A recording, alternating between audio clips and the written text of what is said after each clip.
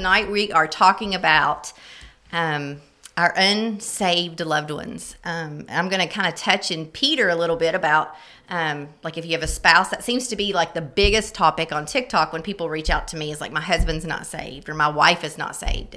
And so I'm going to kind of hit that way. And then Lisa, what's your big topic over there? Like kind of just talking about how to pray for the unbelievers, even if it's not a loved one. Yeah. And our role and responsibility to that. Yep.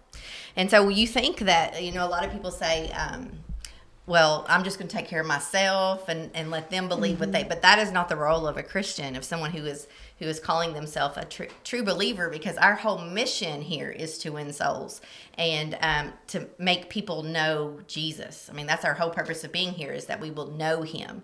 And so, yeah, we go to work, we live where we live, and we have our family, whatever that dynamic looks like. But we are called in every one of those environments to lead by example. And so this was hard. For some reason, the Lord, he works on me all the time when I teach. That's one thing I love about teaching, is the fact that I learn probably more than anybody else does. And I just sat down and I was like, I'm not being a very good wife. I'm not being what 1 Peter chapter 3 says to be. And this is the verse that we hate. This is the verse. Yeah. I mean, I just went to a sermon, and this is the verse that Lisa and I go ahead and read it. Yeah. So this is about us wives and what we're supposed to do. And so I'm going to read it. It's in 1 Peter chapter 3. It says, "Likewise, wives, be subject to your own husbands, so that even if some do not obey the word, they may be won without a word by the conduct of their wives. When they see your respectful and pure conduct," that was the first one, "do not let your adorning be external, the braiding of the hair and the putting on the gold jewelry or the clothing that you wear, but let your adorning be hidden in the person of the heart, which is imperishable. God's sight, and it's very precious in God's sight. For this, to adorn themselves by submitting to their own husbands, as Sarah obeyed Abraham, calling him Lord, and you are her children, if you do good and do not fear anything that is frightening. Likewise, husbands, live with your wives in an understanding way, showing honor to the woman as the weaker vessel, since they are heirs with you of the grace of life, that your prayers may not be hindered." Okay, so that sounds like a lot. That sounds like, you're not supposed to braid your hair, you're not to wear jewelry and all that stuff. But it's been dissected. I dissected it. I heard a sermon today, and it really just opened up what this means. But it also convicted me totally. Do you think it would make me a good wife if I looked at my husband and called him Lord? Well, I was like, Lord and Master, and she did. She called, but that was a different time. That was a different time. That was Bible time, and the women. Get his attention. Yeah, it would probably help out if I called David Lord or Master. He would love that. He would love that. But back in Bible days, women were not.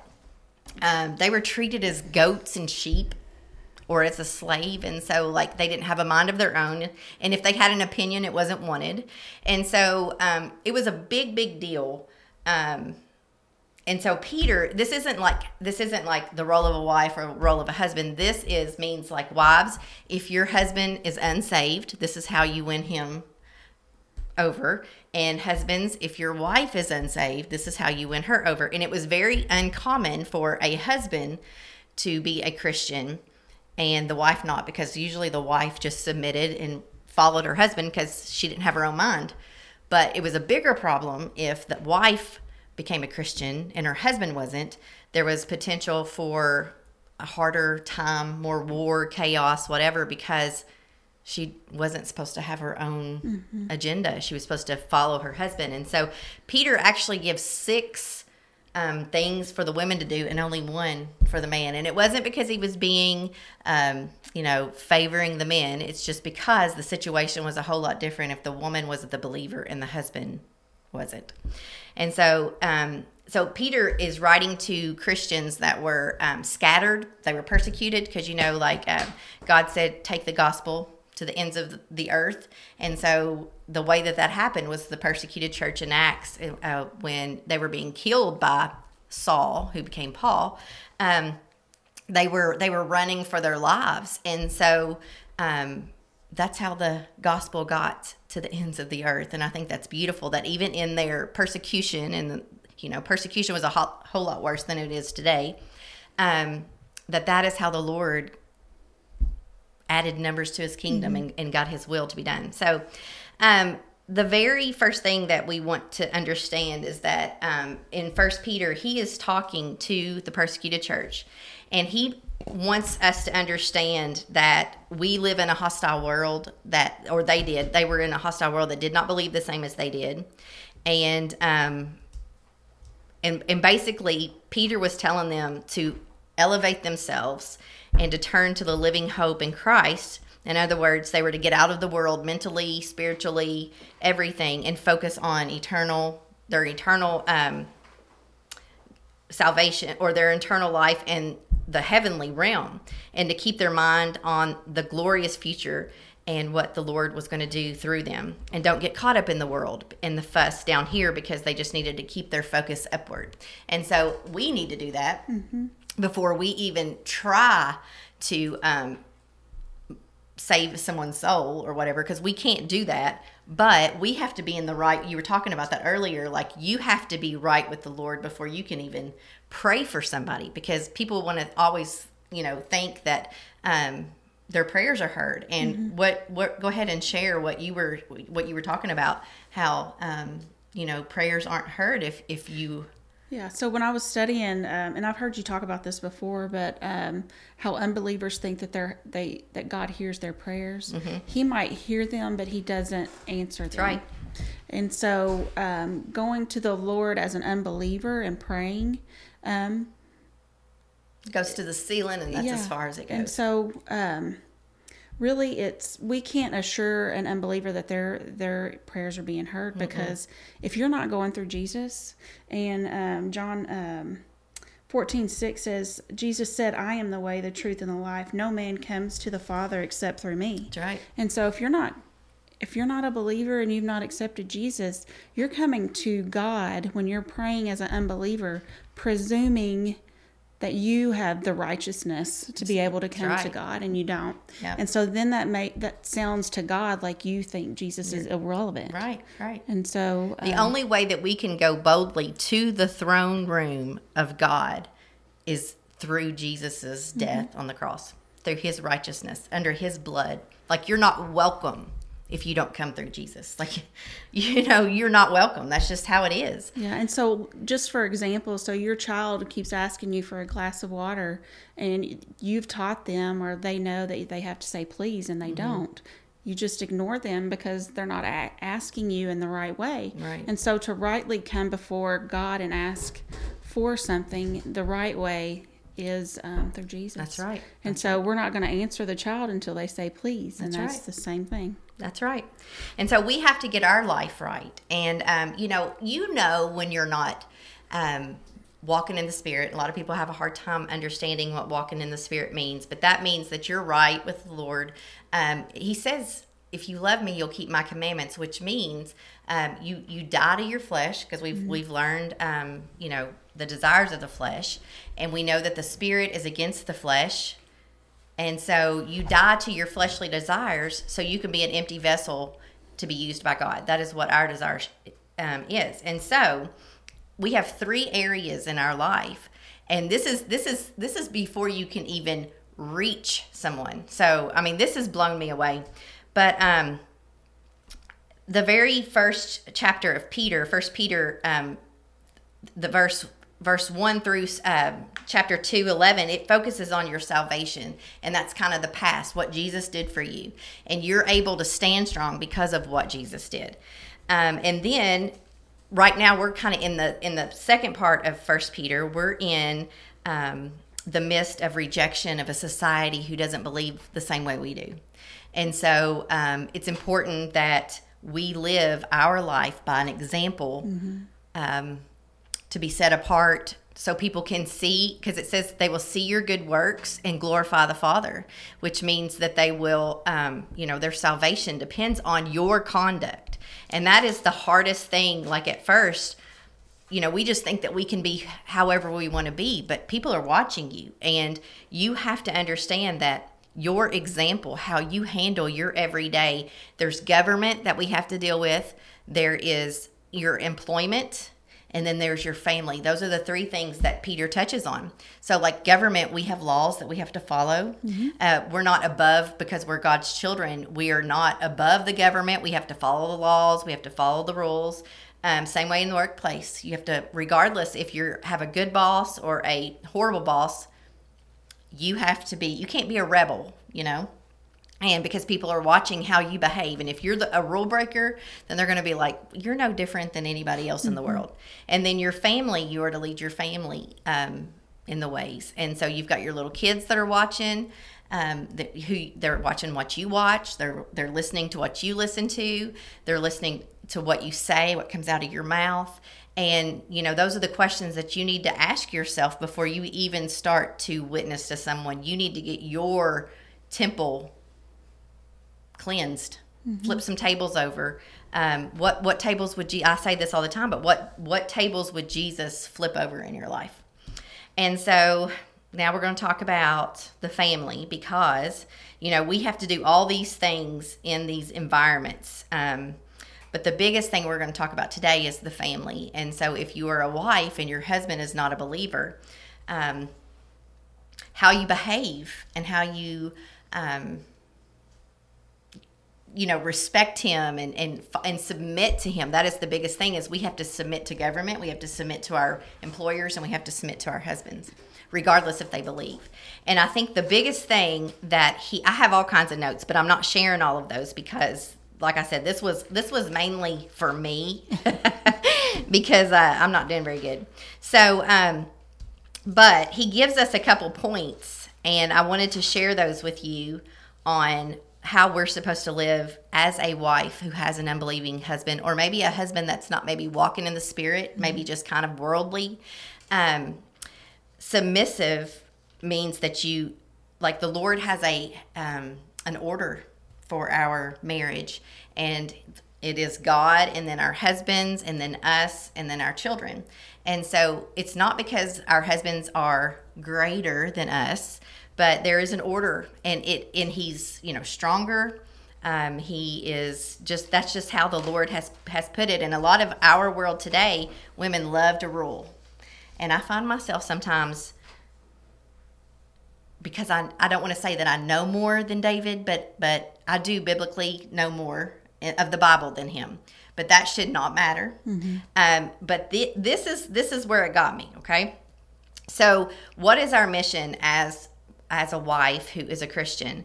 And it's to win our loved ones and our husband to the Lord. And so it doesn't tell us that if our husband is not a believer, that we should divorce him or leave him. It actually says if he wants to stay, then you let him stay, because your role should be different. You should have fruit. The way you live your life should be totally different. And sometimes men don't like that. If you started out worldly and you become a Christian, then everything changes. What you watch, what you listen to, and some men don't like that. And so if he wants to stay, and this is what Peter and Paul both teach on, if he wants to stay, then you let him stay. If he wants to leave, you let him leave. And that you are not held under the bond of marriage. I did not know that, but that is only for if you have become a Christian and he refuses to, he doesn't want to stay because you're a Christian. I thought that was, I'd never heard that before, but that is what Paul teaches, and also Peter, because it causes war and chaos, and it wouldn't be productive for you to constantly argue with your husband about the way that you live. And so it's really crazy. But if he does want to stay, it's forbidden if you don't let him stay. So you have to, and that is in 1 Corinthians 7:13 and 14. It says that her husband will be sanctified through her. And it's because you're living a life for Christ, and you're getting blessings, and it will actually pour over on your husband because you are so faithful to the Lord. And so if he's willing to stay, then he will reap the benefit of you being a child of God. Not salvation. This is only outwardly. Inwardly, he will be, this is what was the biggest thing for me. He will be saved by the word, not a word from me. So I'm not to harass him or argue with him or like glue Bible verses everywhere, for him to see. Yeah, put them in his face or belittle him or go tell the pastor on him or anything like that. That I'm supposed to live in a pure conduct without a word. But he will be saved by the word. And I just think that was beautiful. That's in 1 Peter 1:23 because it's a living word. So number one, you're to be submissive to your own husband. And the reason it says own husband is because sometimes, like we're talking Bible times, sometimes a woman, if her husband was not a Christian, then she would look at someone else's husband who was a Christian, and she would want that. She would be envious of that. And so he is making sure that it's to your own husband. Same way that you would be a submissive to the government, same way to your workplace. I mean, this is in all three environments. It's to line up under him, even if he's not a believer, to take your place in the order of God where he has got us, the order of marriage, and that was made by God. Not to take authority over men. That's the curse from the garden. If you go back to Genesis, that was the curse for women, for Eve eating the apple, is that she will always want to rule the man. And it is very much so in our world today. We have our place, and I know that sounds really, really crazy, but that is just biblical. And I have no problem submitting under David. But for me, I had my if he led correctly, or if he like we've had this conversation before, if he disciplined like me, if he did this, there was always a if, but that's not what the Bible says. The Bible says you are to submit under his headship. My toes are black. Because I've always put even if he is not following the part that says exactly that he's right. supposed to love his wife like Christ loved the church. Your conduct should be so pure. Says? That's what it says, sister. I'm sure? Sorry, I'm positive. Because I'm like, well, what if he's not doing? And a lot of people say women lead today because men don't. It is. This is. It's in 1 Peter. It is hard. It's a hard word. Salvation comes from the word. And not from a word from the wife. And so we're not to, we're to submit anyway for the sake of their salvation. So we're supposed to care about their salvation so much that we submit under them. It's hard. I'm like, that's a hard role for us. So a woman is supposed to be pure and have grace, and she's gentle, lovely. And that is the strongest tool that she has for her unsaved husband. I think that's beautiful. It's not what she says, but who she is. I think that's so powerful. Because, a nagging person has never got anyone into heaven. It is grace and kindness and love and fruit of the Spirit. And a lot of times I find myself aggravated that he doesn't study more or whatever. And I'm just supposed to, and through my conduct. That's just what the Bible says. And he's faithful. So I truly believe that. Faithful. Number 2 is faithfulness. We're to have a pure life. We're to be faithful to God and to our husband. We're not to be fooling around with somebody else's husband or another man. He's to be able to trust us. Or to give him the respect, even when he's an unbeliever. I want to keep saying that because this is, chapter 3 is speaking about a wife and an unbelieving husband. So this is how you win his salvation. So like the arguments, telling him that he's not studying, telling him he's not in the word, that is not what we're to do biblically. And I'm so guilty of all of that. And then number 3 is modesty. And this is where we get with the braids and the gold. He wasn't necessarily saying that you can't wear your hair in braids or wear gold or anything like that. But sometimes us women, we are so obsessed with the outward appearance of us that we lack the inward beauty. And that's where your true beauty lies, because we get obsessed. We do Botox, we get new boobs. I mean, we get all this cosmetics and all this stuff. I mean, we're just totally, I know, I mean, just totally obsessed with it. Not that you can't do that stuff, not that you can't. But if you become obsessed and it becomes an idol. It becomes an idol, and that's all you're worried about. You're worried about your clothes and the brand and all of that stuff that we tend to get obsessed with, when we should be worried about the inside of us, because that beauty doesn't fade. Our beauty will fade, and our husband's strengths will fade. That's what they struggle with, is being strong. That will fade, and you will find your husband as he gets older. His mind still tells him that he can lift up this, but and that will bother him, as will our beauty and our wrinkles, and everything sags. And but one thing that John MacArthur said is, external beauty doesn't capture the heart of your husband. And I thought that was beautiful too, because my husband tells me all the time, like, I don't worry about your weight, and he really doesn't. I mean, he really doesn't. And so, but my character and my thoughtfulness and my modesty and my good works, that's what he really loves. And, makeup can't change an ugly heart. So, we really have to kind of keep focus on that part of it. This is the one that got me too. It says also in here that we're to be quiet, peaceful, calm, in control, meek, inner virtue. It's precious in the sight of God. And so I struggled with that a little bit, because I'm not a lot of those. And what he went on to explain was that it wasn't that my boldness is bad. It's my quietness and how I respond to my husband, that I should be meek and I should be calm and in control of my feelings. And that's precious in the sight of God. You must work on the inside. Tackiness and no self-control, or being sloppy on your appearance, that's also not good. So it's like you have to find a balance with your outward appearance, and you cover yourself. Yeah. That's the biggest thing. If you've tried to shop for your children, that's hard. Prom Belly dresses wore me out. and, Prom. I mean, everything was so much cleavage and booty everywhere, and it's just like, oh my goodness. So we have we're going in the direction of Jesus coming back, because nowadays not much covers much. And us women, our holy women, should cover ourselves, because our bodies are our husbands. But men, don't marry a model.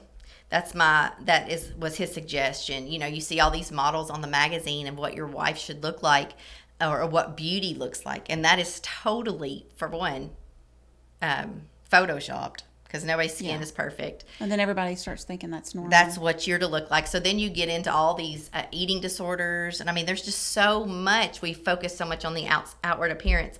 But Sarah is the example in here. And we're Abraham's children by faith, because remember, he said that he was going to make Abraham's descendants as many as the stars or whatever. Well, we are Sarah's children as well. And so it says that we are Sarah's children when we model her. And she called her husband Lord and Master. Of course, we wouldn't do that today, because that's, it's a different generation. But we don't want to call him anything else either. And I'm guilty of that, of just calling him a name, or I've called him a jerk or whatever. And so I need to... I'll just call mine by his first name. Yeah. Burning. Oh my gosh, when he's in trouble, that's what you do. Yeah. And then it also flips it for the husbands of an unsaved wife. If you're a male listening to this, that you have to submit also. And we're different. Like we have, it says, not that we're to have authority over a man, and he's not to submit to us under authority. But he has to step out of his own little world. Like my husband is in his own little world a lot. And we have to cross paths. Like I have to step into his world sometimes and see what he is interested in, and vice versa. He needs to step into mine.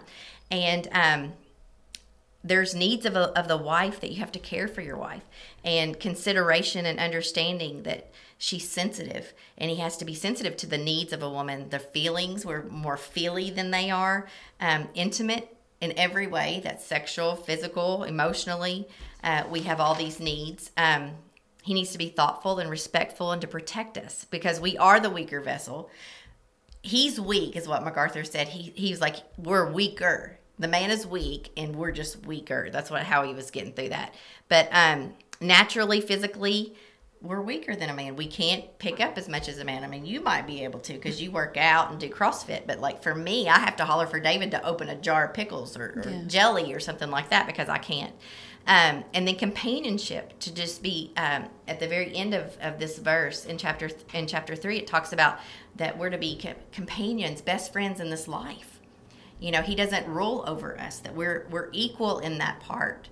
But the submission, I think, is the biggest misunderstanding of anything in the Bible. And so that is by our conduct. And so for me, I look at my life and I look at how I carry myself. And I do feel like I don't want to say belittle, because I don't belittle him, but I tend to use my words instead of let the word get his salvation. And so those are just, I would recommend going and reading 1 Peter chapter 3, because that's what it's talking about. It's not talking about the role of a wife or a husband in this one. It's talking about if you're a wife and you have an unsaved husband, or a husband and have an unsaved wife, it's by your conduct and how you treat them. And their salvation should be more important to you than your own feelings of being right or anything like that. So that really stepped on my toes today. Go ahead and share some stuff, and then I'll share this little bit that I have here at the very end. Well, we're supposed to be about our Father's business, and that business is to be a part of saving some souls, seeking and saving the lost.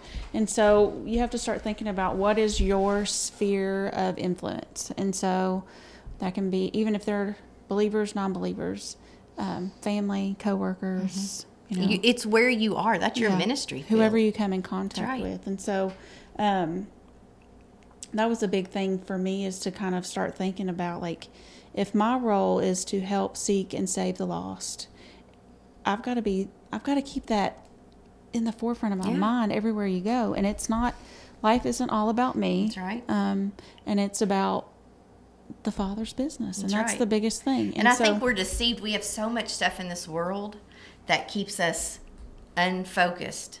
And I think that's Peter in the very first of this. He tells us that we have to get out of the world mentally, spiritually, and emotionally. You have to detach yourself from the world in order to be about your Father's business, because it's going to show up in like at your work. There's going to be people who are going to make you mad, and you're going to have the self-control. And like, if I don't flare up and punch them in the throat, if I do that, I'm going to look just like the world. But I have to have self-control, and I have to be an example. That is what we don't. We react in the flesh all the time. I was listening to a preacher, and he said, so if Jesus came to you today and he said, I'm going to answer every prayer that you prayed last week. And he said, how many more people would be in heaven because of your prayers? And I was like, that is a toe stopper. Yep. Yeah. Because that is the truth. And so I wrote down some why we should pray for unbelievers. And so the first one is Jesus modeled it. Luke 23:24 said, Father, Jesus says, Father, forgive them, for they do not know what they are doing. And number 2, it's a pure expression of love. Is there someone that, you've had to maybe distance yourself from because of maybe like things that are going on in your life, but you've been able to keep praying for them, and you've seen them come back to the Lord? And my example is my brother. Yeah. And so he was in a life of addiction for many, many years. And there was a point where I had tried so many different things to help him out and to be there for him. And then, when you're with an addict and you make contact, then that's their first thing to say, I need this, can you give me this? And so it was just really hard. And so one of the things that I did to make sure I was praying for him and for his salvation was I would put it on my calendar every day. Yeah. And so for all those years, I would pray for him during my lunchtime. Because you forget. You You do forget. forget. You have to set timers. You have to, make yourself, and eventually you don't. You become an intercessor prayer, and it just Yeah. is amazing. I shared this. The Apostle Paul entered heaven to the cheers of those he martyred. Yeah. That blew my mind. That's how the gospel works. So everyone he martyred, and he murdered, and he killed for being a Christ follower, they were cheering him on when he came through heaven. And so that is grace and It's mercy. beautiful. And it is beautiful. I just was like, wow, that is crazy. So that's just how heaven works. I thought that was pretty. So many years later, my brother is living out his, a sober life, and so it's just nice to be able to see that reward, fruit that of your yeah. Exactly. A lot of people will say, well, can you pray for my husband, or can you pray for my son, or whatever? And I believe that people who reach out to me, they are desperate, and they are doing. But my question to them is, do you pray every day? How faithful What are does your you prayer in life your look prayer? like? Yeah. Yeah. Like, and I know, and I pray for them because, just like what you, the story I know that you wanted to share about healing their daughter.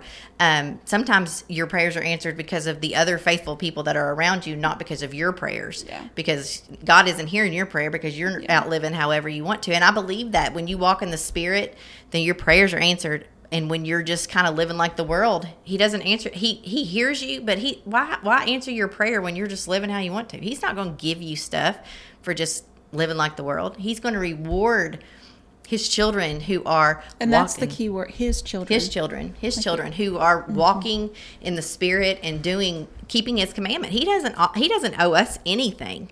So anything that he gives us is a blessing. It is not something that you are entitled to because you're a Christian. I mean, if you're not going to put the work in, he's not going to reward you by answering your prayers. And so we have to remember that as well. Number 3 is we pray for others. God works in us. It may be difficult and frustrating to pray for people that are mean to you, that you don't necessarily. Unlikely candidates is another is a term that I heard when I was listening to sermons. Unlikely candidate. Yeah. Like someone that you just look at and maybe you've had run-ins with, and you just know there is no way that they would come to salvation. Yep. And so, but you're still supposed to pray for them. Pray for your enemies. And so I've been praying for my enemies all week. Yeah. And it's very humbling, and it changes you. It changes your heart. And there's no bitterness that can live there. Like people can come against you or do things or, try to destroy you, but when you pray for them and you really are praying for their heart and their salvation, it takes that bitterness and that anger away, and you love like Jesus, That's So good. it is. And during that, and while you're praying for those people and you're going through that process, God's making you stronger. That's right. He's making your faithfulness stronger. That's right. And you have people watching, and that's like, tonight when I came in and Brittany gave me a little compliment about being proud how I didn't retaliate in the flesh. That means a lot. That means that the Lord. That's not who you were. Right. Yeah. Because I had a throat punched a couple years ago, or came at, and so it took restraint to not follow through in the flesh. But I didn't have that desire to this time. It was just, I just prayed because I didn't want to pray at first. And then I was like, okay, well, he says pray for my enemies. And so when I started, every day I've prayed for people who don't like me and who have came against me. And, that's just, there's peace in that. There's just peace in it. And God's taking care of it. That's right. That's right. Number 4, because God can transform our attitudes. Yeah. And so that's just exactly what you were saying. Yep. So you're not feeling like praying for your enemy. And so he is taking that bitterness out. And it's like Jesus is praying for, he was praying for everybody because they didn't understand. The world is deceived and people are deceived and they don't understand. The word of God is a mystery. And so when they don't understand, they think they're right. And so that's why it's important to pray for people who are not believers because they are deceived by Satan like we were. And God doesn't tell us to only pray for people we love. And so Matthew 5:44 says, "But I tell you, love your enemies and pray for those who persecute you." Yep, that's good. And then 5, because God is still in the salvation business. He doesn't desire anyone to perish. He wants every single person to come to his son and have salvation. He knows who will and who won't, but his desire is to have everyone with him. And I heard one time somebody said, why does like Aaron Rodgers, a football player, he said, I will never serve a God who sends people to hell. And someone said to him, he doesn't send anybody to hell. He honors their choice. He gives them a way out through Jesus Christ, and they choose to and choosing to reject Jesus is the unforgivable sin. That is the only unforgivable sin. So you can be delivered from anything, and so yeah, that's pretty good. 2 Corinthians 6:1-2. As God's co-workers, we urge you not to receive God's grace in vain, for he says, in the time of my favor I heard you, and in the day of salvation I helped you. I tell you now is the time of God's favor. Now is the day of salvation. That's good. Today is the day of salvation, because only the Holy Spirit can draw you. And so, like, tomorrow, you know, he has to draw you. So, like, you can't get saved when you want to. You can only be saved when he draws you. It's funny how you're hitting these verses that my pastor has just been teaching on, because he just had a sermon. Is there anything else you've got? And then I'll end with just that praying for unbelievers, it changes their eternal salvation, and it changes our rewards in heaven. That's right. And sometimes it's just, you know, people's prayers don't get answered for 40 years, but if you know, I've heard women or moms that say, after 40 years, I've been praying for my son for 40 years. Well, that's 40 years of reward for her. And then finally, her fruit is her son, who she's prayed for so long. So don't ever give up on your kid. I don't care if they're married. I don't care if they're married to someone same sex, or they're an addict, or whatever. You never give up. The Lord is always there to deliver people out of their bondage. And then I have some steps on how we should pray for unbelievers. So pray for you first. Pray that God would help you live out an authentic Christian life. So we've already talked about that. Pray for perseverance and God's to strengthen your faith. Pray for them. Pray that God would open up their eyes, soften their hearts, for them to be receptive to God's word and grace, and pray that they would repent of their sins and clearly expect the Lord to deliver. That's exactly right. You have to expect. I think when he says, when you pray like you've already received it. So, like, a lot of people are, I laugh at people when they're like, I will never become a Christian. I just laugh at you, because you don't know what the Lord has planned for you. And so it's very arrogant to say what you will or won't do. But my pastor this past Sunday was talking about how we have to prepare the fields. And I've heard this so many times in church, how we are to prepare the field before we plant the seed. And so we have to dig up the dirt, and we have to prepare the ground before the seed is planted, before it's watered, before it can grow, before it can be harvested. And so the very first thing, you have to pray intentionally for that person to be set apart, to be sanctified. I did a TikTok on this, and I'm telling you, as of right now, there's 68,000 views, because people are truly concerned about their loved ones and their salvation. And so, you know, you have that intentional thing to say, Lord, you know, and this is before you even start witnessing, because before I'd walk up and be like, let me tell you about my Jesus or whatever. And so if you don't pray ahead of time, their heart isn't prepared. And the Lord, we all had a stony heart, and the Lord took our stony heart out and he replaced it with a soft heart. He softens your heart so you can have ears to hear the word that he's got before you. Another way is to pray for your relationship. Ask God to strengthen that relationship and increase the trust between the two, so they can receive that word. And that's what. And if you're praying about for somebody, then you have a pretty good relationship with them, you know. And but it's like you know, tending your field. You have to prepare that field before, and so, like, you know, it might be. But you know, you can't just go in and start talking to somebody about Jesus if you've not prayed for it.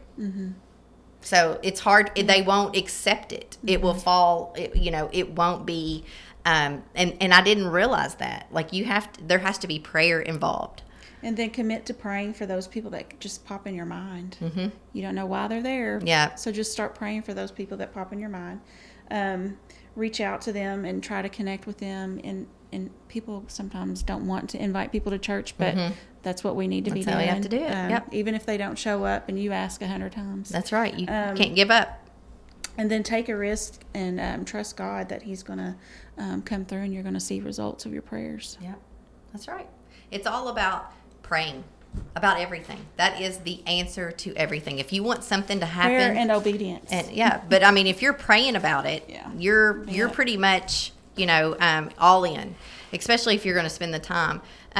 But when before anything, they used to bless people. Like they would pray, like when somebody would get married, they would pray for the blessing on them. So you want the Lord to bless them because the goodness of God is what leads to repentance. It's not like repent of your sins and all that stuff. That's not what it is. It's the goodness of God, what He does for them in their life. And so you want the Lord to bless them in their life so they can see the goodness of God. And that's what softens their hearts. Like you said, you want the Lord to convict them of their sin, to show them that the life that they're living is not what He wants us to live, in obedience. And then to illuminate the truth of His word, and that we need more workers, because the Bible says that the harvest is plentiful, but the workers are few. And so pray that the Lord will send revival. I pray for the Lord to send revival every single night, to pour His Spirit out on our community, and on that He will raise men and women up and to be able to go out into the harvest. And then you just have to pray that the Lord will provide an opportunity. You want the timing to be correct. You just don't want to walk in and be like, who wants to know about Jesus? There has to be prayer. There's an order if you really want it to be successful. And, that is what our desire ought to be, is that we reach the people around us, not where we're going to go on vacation. Those are added things that we enjoy, but we're here for soul winning, and you have to get your mind in that our whole purpose here is to know Jesus and to let Him be known by others around us. And so I pray that this helps everybody, as far as because I know all of us have tons of people around us that are unbelievers, and you're in your workplace for a reason. You have your friend in your little circle group for a reason, and it is not to be silent and to prove their life of sin. And it has to be done in love, with trust. You can't just walk up and call somebody sin out. There has to be a lot of prayer and time. And that's what I think the Lord, He loves to be faithful to you, because it's your fruit when you pray for somebody and you are, and if you truly love this person, you're praying for their salvation. You want them to go to heaven. You don't want them to perish. And so anything else you got? Nope. That's it. So just get in the Word and start praying for your people, and the Lord will. He is so faithful. So don't give up on your children. Don't give up on your husband. Be quiet. Don't say a word, and let the Word soften your husband's heart or your wife's heart. So we'll be back next week. Y'all have a good week.